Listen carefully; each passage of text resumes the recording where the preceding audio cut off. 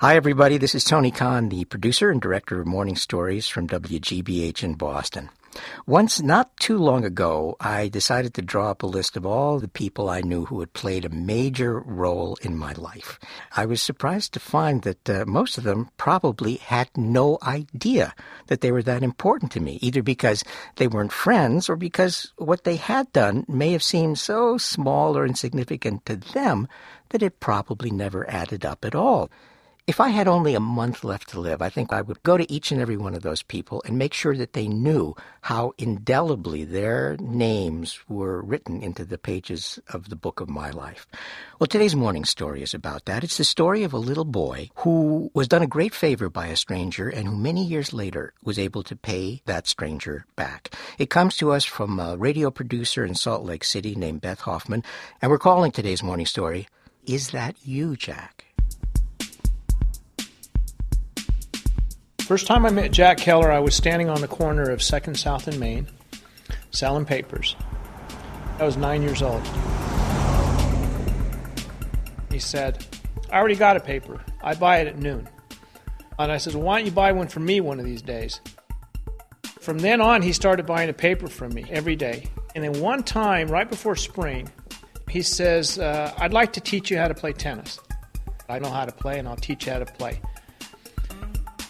And I says, why? He says, your world should be getting bigger. If you play tennis, you'll go to college someday. I'd never seen tennis. I'd never seen a racket.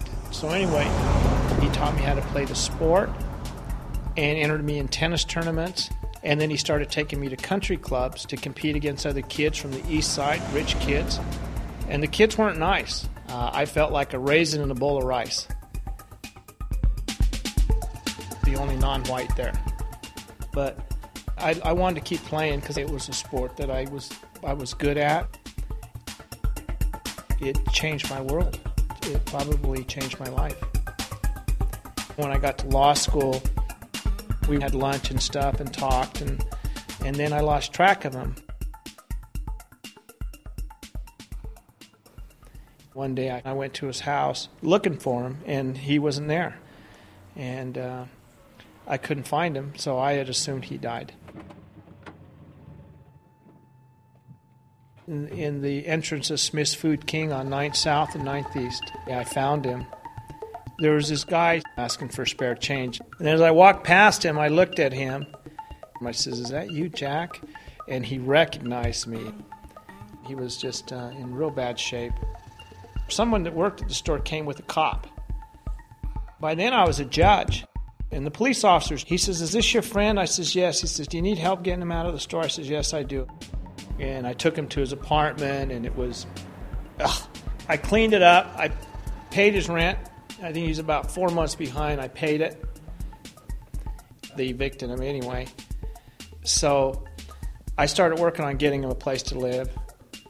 He would get very delusional and very violent. I mean, very mean. And I didn't know what was going on. And so I took him up to the VA hospital to have him assessed, and they told me that he had Alzheimer's and something they called sundowner syndrome, that when the sun goes down, the chemicals change and causes him to become aggressive and delusional. Finally, I found a place in Logan.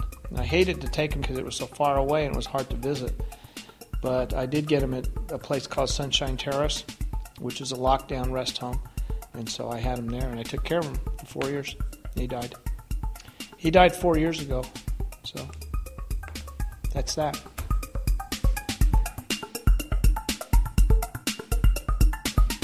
My mom told me we both were graced. She says, when you were a little boy and you needed help, God sent somebody to help you, and then, later on in life, God sent you to help him. Maybe that's your purpose in life. I don't know.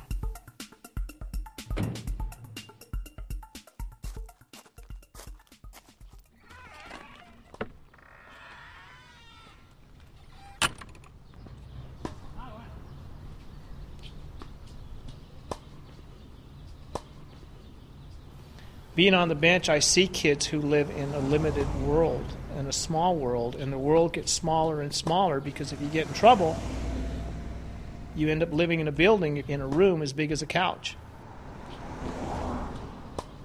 It's a big world out there and expands through education, through reading, through experiences, and that's what he did with me. Is he's essentially allowed my world to get bigger. I'm playing a lot now. At some points, tennis, was my only friend.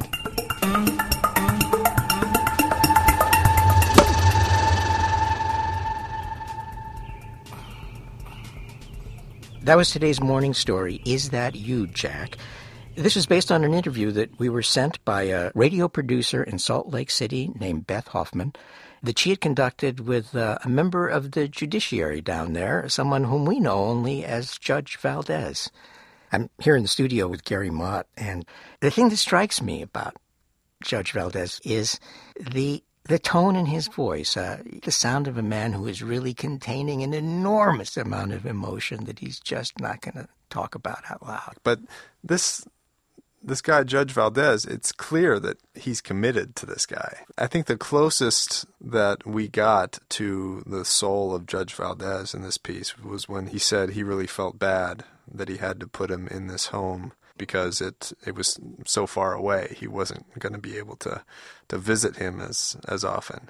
I'm also, of course, struck by how totally serendipitous life is. I think about the moments in my life that really I was referring to earlier where somebody has changed something for me just because they said the right thing at the right time.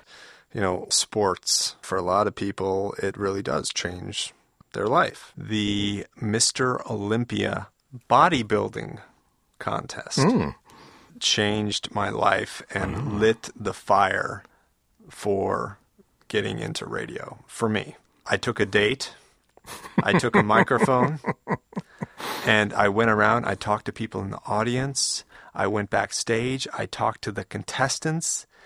Next to me, the president of the International Federation of Bodybuilders, who I interviewed.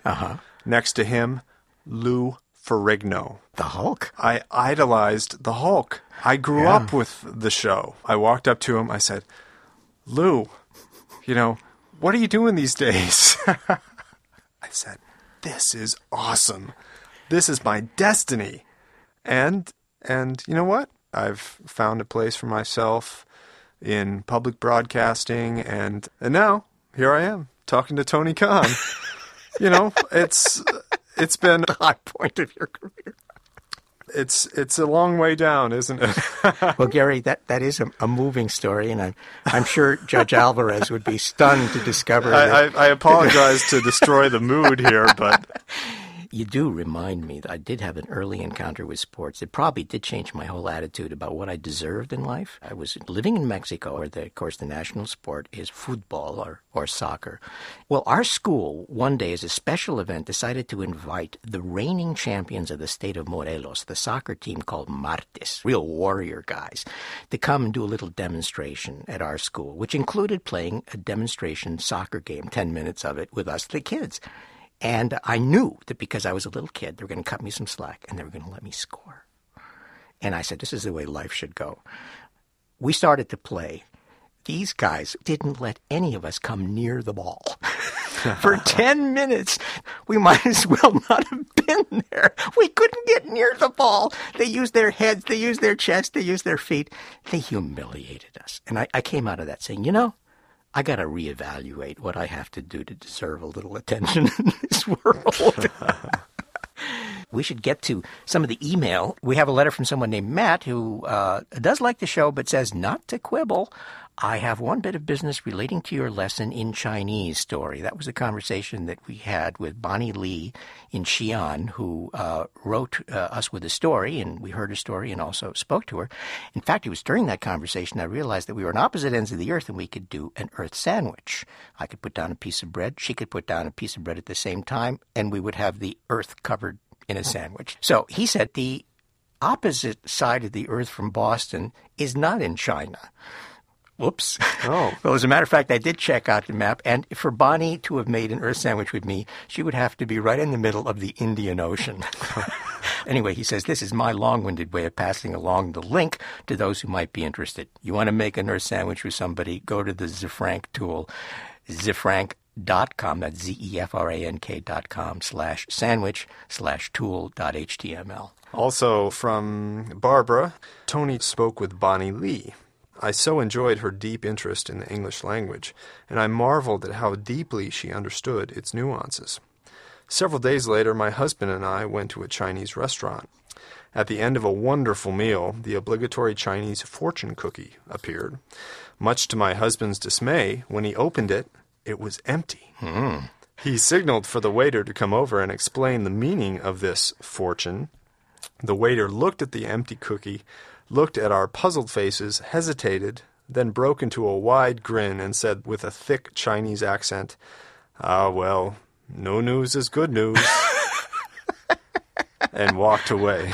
I think I know that guy. I ran into a guy who made Chinese fortune cookies in Boston, and he said, you know, it's time people ate them in bars. So we got to have salty ones, different colors, and lots of appropriate bar messages in the cookies.